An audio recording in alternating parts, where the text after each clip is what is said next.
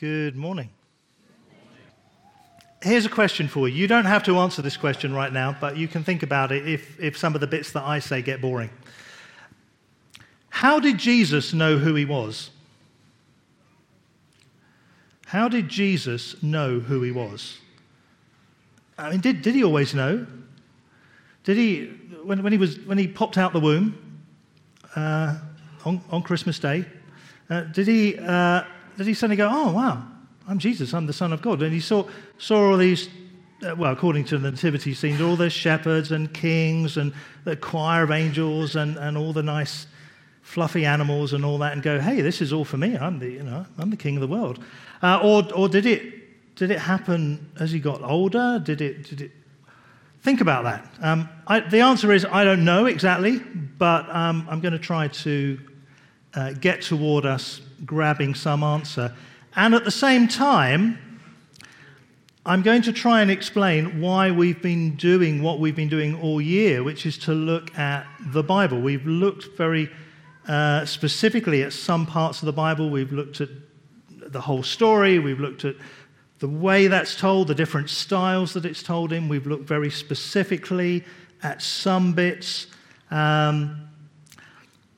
And the reason that we've done that, and here I'm going to let you into my thinking, and you will see just what a devious and manipulative person I am. The reason that we've done that is, the expression on your faces at the moment, it's just glorious. Just take a picture. This is the congregation with somebody talking to them. They're all going "Ugh," like this. The reason we've done that is because I really have wanted us to believe some of it. Okay, at least some of it. You see, we're told stories for information, and here we have a book, or whether you read it in that form or some other form, and the information is there for us to take into ourselves. Let's read a verse or two out of that. This is Colossians chapter 3, verse 16. Let the message about Christ, in some versions it'll be the Word of God, in all its richness, fill your lives. Some of the older versions will say something like this, or older translations. Let the Word of God dwell in you richly. And what we've been trying to do this year is to dwell in the Word of God so that it can dwell in us. And we've tried to look at it with some slightly different view. We've tried to give it a bit more understanding. We've had some guest speakers in who've done that, and we've done our best to do that ourselves, to try and understand it better so that it can live in us. And you might not remember this, but right at the start of the year, one of the things that was spoken about was, and we think about it at this time of year, the Word became flesh and dwelt for a while among us. That's the beginning of John's Gospel. In the beginning is the Word was God, the Word was with God. And then a couple of verses later it says, the Word became flesh. The Word, the spoken Word of God, became flesh, became Jesus. Jesus was the embodiment of God's Word. So when we look at a verse that says, let the Word of God dwell in you richly, we're not just talking about a message, we're talking about a person, aren't we? We're talking about letting Jesus dwell in us richly. So the way we encounter the Word of God means that we're allowing Jesus to live in us more richly.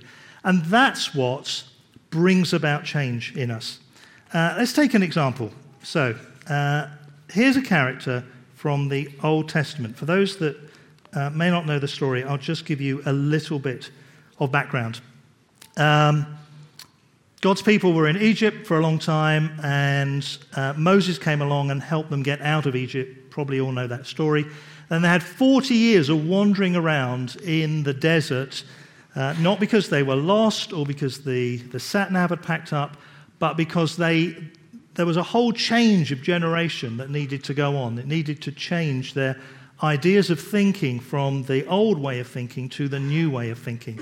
And one of the things that was a clue to that was they got to where they were going initially in about 11 days.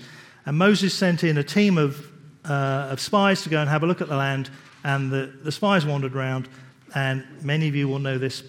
They came back. 10 came back and just said, yeah, it's great, but we're going to get mashed. And 2 came back and said, yeah, it's great, and they're big and nasty and hairy and horrible, but we can take them. You know, it's like the mouse and the elephant walking across the bridge. We've got this. So that's when God decided, no, I've had it with this generation. We're going to get another generation. I'll just let this lot wander around. I'll give them food and clothing and everything else, but basically I need some new blood, some new approaches to this, except for those 2, Joshua and Caleb. So this guy Caleb, he's now 85. Okay, hands up all the 85-year-olds. This guy Caleb is 85. And I'm going to read to you a little bit about him. A delegation from the tribe of Judah, led by Caleb, son of a few other people, came to Joshua at Gilgal. Caleb said to Joshua, "Remember what the Lord said to Moses, a man of God." Now this is Caleb, and he's talking to Joshua, his friend, and he's saying, remember what the Lord said to Moses. He's talking about something that was said over 40 years ago. 40 years. Some of you haven't even had long enough to remember something for 40 years. I barely have. Really. But Caleb kept that inside him for 40 years. He let the word. Now, it was the word of Moses, but if you go back to Moses' call, you'll see that God said to Moses, I'm going to speak through you. When you speak, it's going to be like I'm speaking. So as far as Caleb was concerned, God had said this. And Caleb had hung on to this for over 40 years. The word had dwelt in him strongly. I was 40 years old when Moses, the servant of the Lord, sent me from Kadesh Barnea to explore the land of Canaan. I returned and gave an honest report. But my brothers who went with me frightened the people from entering the promised land. For my part, I wholeheartedly followed the Lord my God. So that was 40 years ago. He had a good day 40 years ago. So that day, Moses solemnly promised me, the land of Canaan on which you were just walking will be your grant of land, and that of your descendants forever, because you wholeheartedly followed my God. So here's Caleb. He comes back and faithfully reports, faithfully in terms of he's got one eye on what he's seeing, and he's got one eye on God's ability to give it to them. And Moses said, because you spoke this way, you're going to be able to possess this land. It's going to be yours. Now, what happened to all the others, with the exception of Joshua? They're all dead. They've all gone. They've been gathered to their ancestors. Caleb is hanging on to this promise. Now, just put yourself in Caleb's sandals for a minute. He's walking around the wilderness for 40 years. Eating manna every day. I don't know what manna tasted like, but eating it every day for 40 years, I would imagine it got a little bit tedious after a while, you know. What are we going to eat today? Oh, some manna. Great, I'm really looking forward to that. Never had manna before. Well, not since yesterday. But he holds on to that word. It gets into him. It's not just in here. This is not an intellectual thing that's gone on. This is a heart thing that's gone on. And this is without the help of the Holy Spirit, by the way. Okay, Caleb is not filled with the Holy Spirit like we can be, like most of us are. Caleb's not been regenerated to a new life. He's just living in the old life. But every day he's hanging on to this promise because that's what he's heard in his heart. Let's read on a little bit. Now, as you can see, the Lord has kept me alive and well, as he promised for all these 40 years. So the reason that he's still going strong at 85 is because he's dwelling, Caleb is holding on to this word. even while Israel wandered in the wilderness. Today, I'm 85 years old. I'm as strong now as I was when Moses sent me on that journey, and I can still travel and fight as well as I could. Now is the time for me to inherit what God said all those years ago. One of the reasons that we have looked at the Bible in particular this year is so that we can allow the promises within God's word to live and dwell in us so that we can inherit them. God makes these promises. He doesn't just throw them out and just say, I wonder who's going to take hold of these. He makes individual promises. Each of you has got a purpose fashioned by God, held by him for you and you alone. It is bespoke. It is individually crafted and tailored. Just look around. Just look around at the other people. Don't look at me for the moment. Look at the other people. Do you have any idea what that is? What God's individually crafted purpose is for them? The answer is no, you don't. You've not got a clue. Because it's in us and it's up to us to work out with him. Let's go back to Jesus. How did Jesus know who he was? Now, as far as I can tell, there's nothing specific in Scripture that tells us. But I think it happened because he dwelt on the Word of God. The Word of God was within him. Do you know, in the Gospels, Jesus is recorded as quoting the Old Testament 66 times. 66 times he quotes the Old Testament. I'm not even sure I know 66 verses from the Old Testament. I'd have to look them up. But Jesus just seems to come out with them. And remember, what we read of Jesus, John tells us in his Gospel, the whole world couldn't contain the books of what he said. So we just think, wow, Jesus said a lot. He didn't really. That was just a tiny snippet, really, of what he was doing. There's 66 times he's referring back to the Old Testament scriptures because he knows they refer to him. And if you can find them easily because they're usually the bits that are, one, if you've got a Bible like this, they'll be in red, and two, they're kind of indented. So you don't have to go searching through the whole thing. Or you can do what I did and you can go online and you can find a website where somebody else has done all the hard work. And there's a nice table of all the things that Jesus said. He constantly refers back to that. I think through his life, through his childhood and his teenage years, there was a growing awareness of who he was. Now, I know he had an advantage, virgin birth and all that. He was part of the Godhead. He was the Son of God. I know all that. But at the same time, I think it happened that way because we are given the opportunity to be like him in the world. In John's first epistle, he says, in this world, we are as he is. We're like him. The way the Spirit wants to work in us has been modeled through Jesus. He's the perfect model, and he's the example that we can look to. If it's all going wrong, we just think, no, this doesn't work. We look at Jesus and we remember, yeah, he had a divine nature, but he was also human. And he faced every temptation that we do, including the temptation to think, this is rubbish, I don't believe this. Or I used to believe this, I believed this yesterday, but I'm finding it hard today. Or I believed it 40 years ago, but I'm finding it hard today.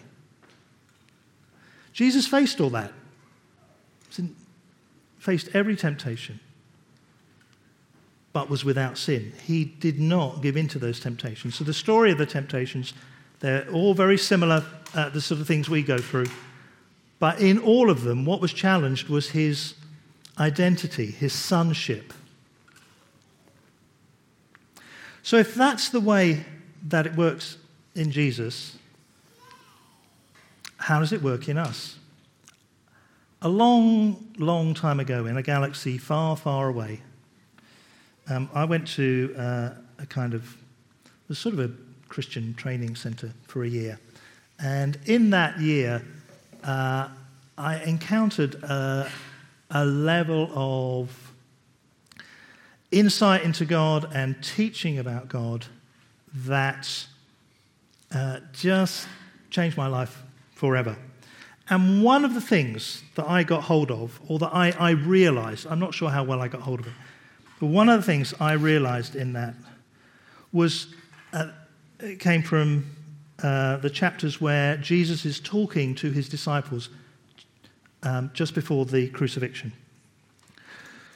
Let me read John chapter 14, verse 12. I tell you the truth. So this is Jesus talking to his disciples. Remember, they followed him for 3 years. They've seen some pretty crazy stuff in those 3 years.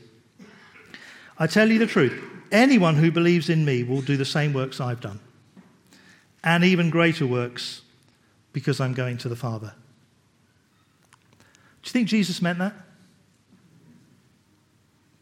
Really?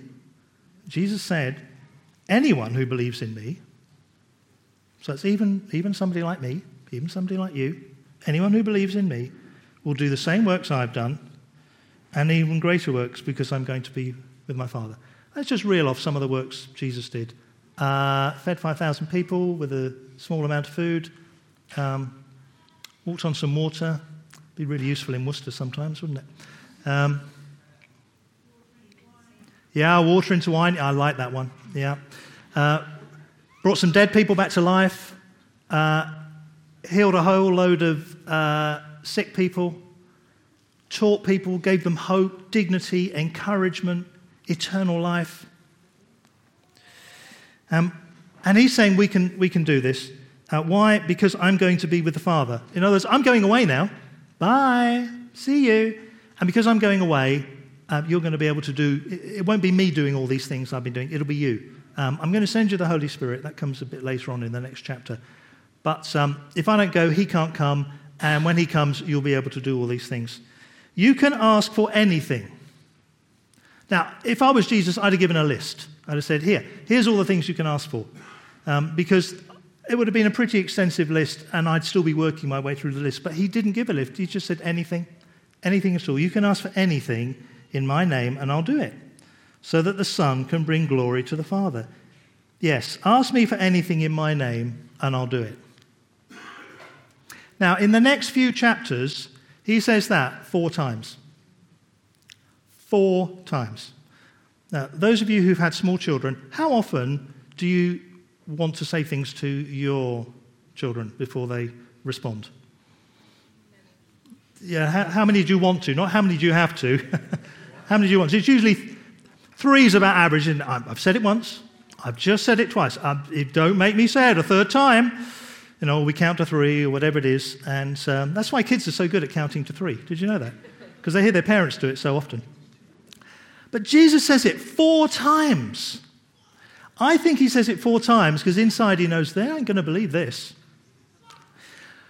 And when I read this, when I was some years younger, I saw this in a way I had never seen it before. And I read it and read it and read it and read it and read it. Because what was here, I wanted in here. And I've spent my life pursuing that.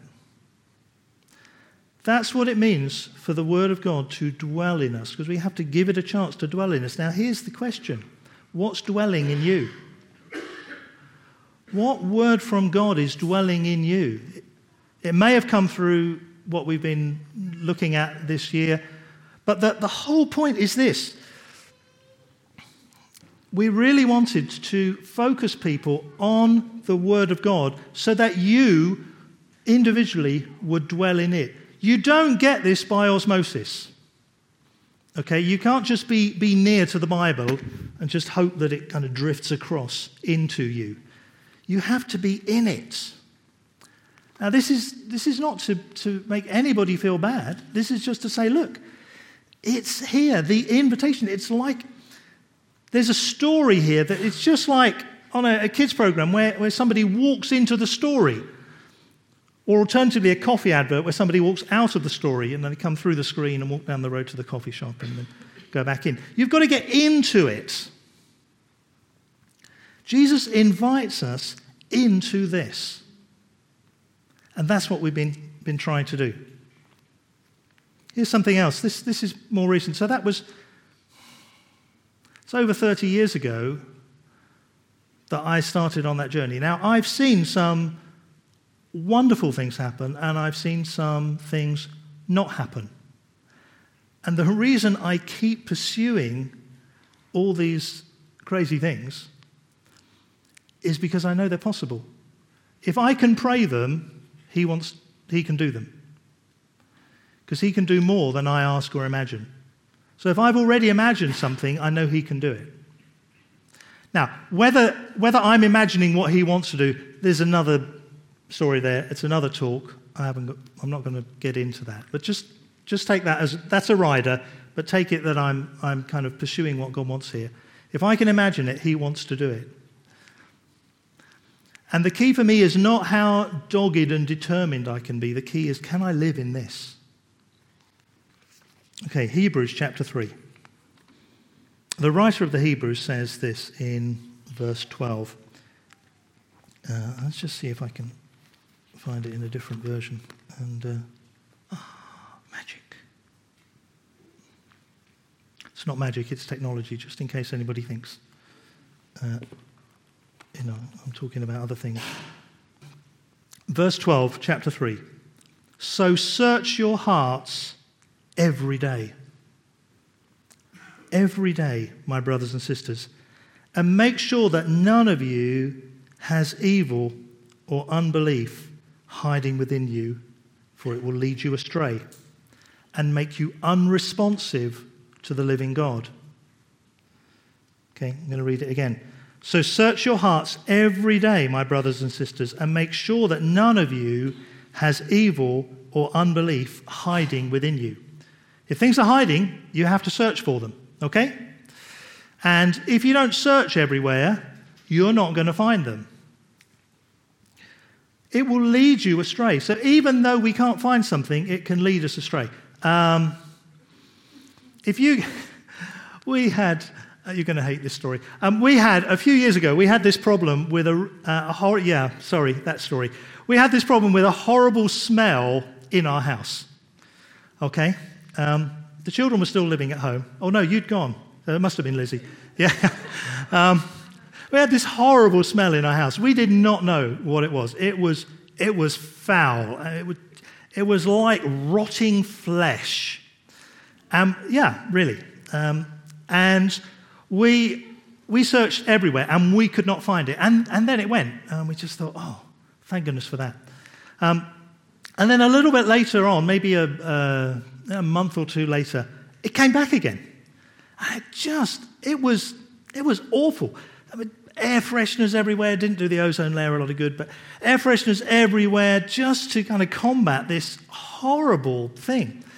After a long process of trying to discover what it was, we discovered that when we'd had our extension built, the extension had been built over an old sewer, and it gets better, and the builders being builders, they when they get an old sewer, generally they know that smells can come up the sewer, so they just stuff a piece of rag or paper in there, stops the smells coming out. So the builders had done that. But what that doesn't stop is rats. And the rats, which were living in the sewer because it's warm and it's wet and smelly and I don't know, they sort of said, oh, we don't want to be in this kind of wet, smelly place. Well, there's a nice dry place up here called a cavity wall. Now, our house, the rest of the house doesn't have cavity walls. It's too old.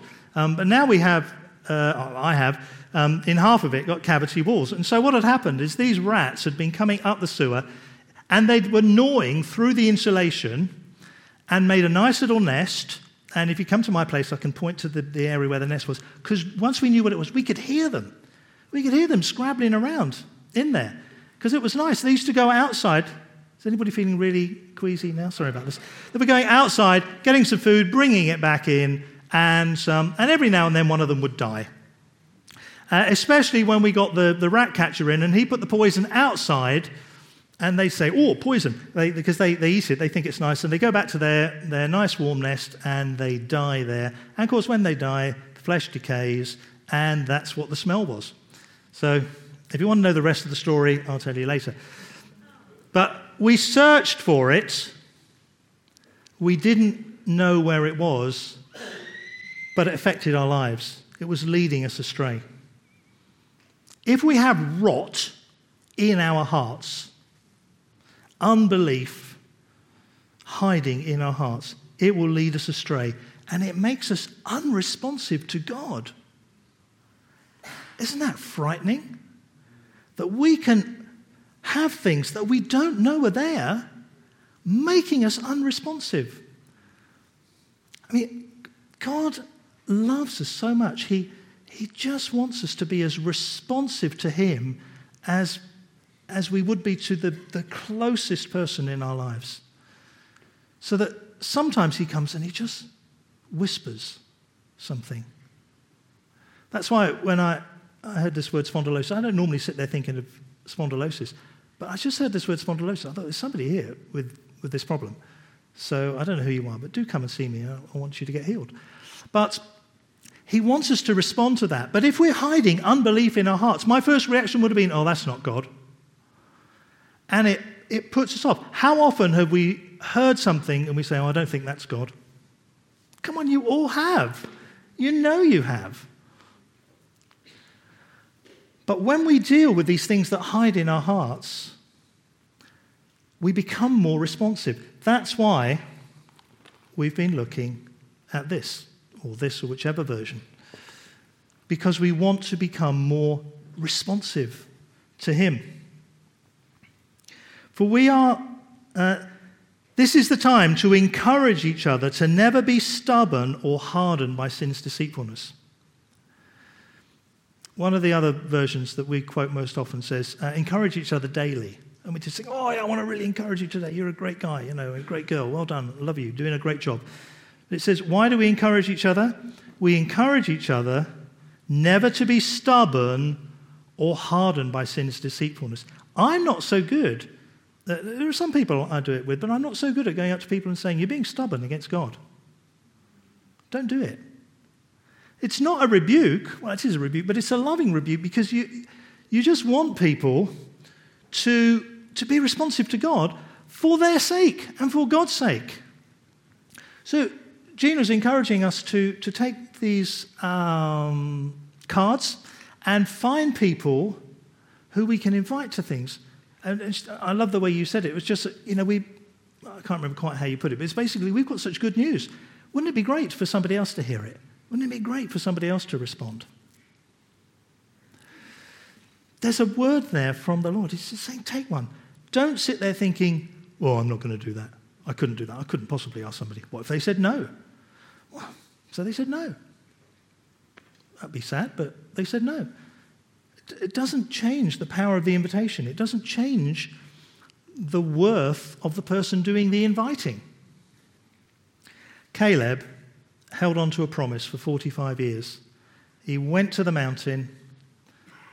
He kicked the living daylights out of all the bad guys, just like on Die Hard. It was kind of Die Hard, an early Die Hard with Caleb. Must have been a Christmas film. And he lived on the mountain. If you read on in the story, you'll see that his place prospered. Why did it prosper? It prospered because one man held on to a promise from God. The next chapter of Hebrews says, God has offered to us the same promise of entering into his realm of resting in confident faith. Now, it's actually talking about two things at the same time here. It's talking about eternal rest, the sort of heavenly rest, but it's also talking about the rest in God we can have now. So we must be extremely careful to ensure that we all embrace the fullness of that promise and not fail to experience it.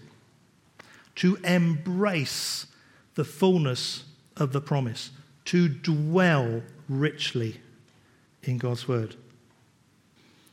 What's the word? What's the promise? What's the individually crafted invitation from God to each of us? I think if it's this wide for me, I've perhaps begun to discover this much of it. I know that he has far more for me than I can imagine. And I've been trying to imagine it a lot. I really have. And I think maybe I've got about this far. Maybe not that much. But what I've found so far is incredibly wonderful and incredibly challenging. I have to do this every day. There are some things that I live with at the moment, and I mean they're living in me, they're vibrating in me. And even when I wake up, I've had to start doing it. And when I wake up, I just have to find ways of reminding myself, today is the day that I'm living in this promise. I'm expecting God to move in this way. I think that's part of what it means to allow the Word of God to dwell in us. And when I find something, I become much better at spotting unbelief in my life. Could I have the musicians come back up, please? I become much better at spotting unbelief. Because when I'm talking to people and somebody says, oh, why don't you do this? Or I read something and a thought comes to mind, when I just go, I couldn't possibly believe that. Straight away, like this, an alarm bell goes off and I just think, oh, look, there's some unbelief. And I deal with it. I say, Lord, I'm so sorry. I'm so sorry. Can you strengthen me in this area? Can you test me in this area so that I can see how strong your promise is?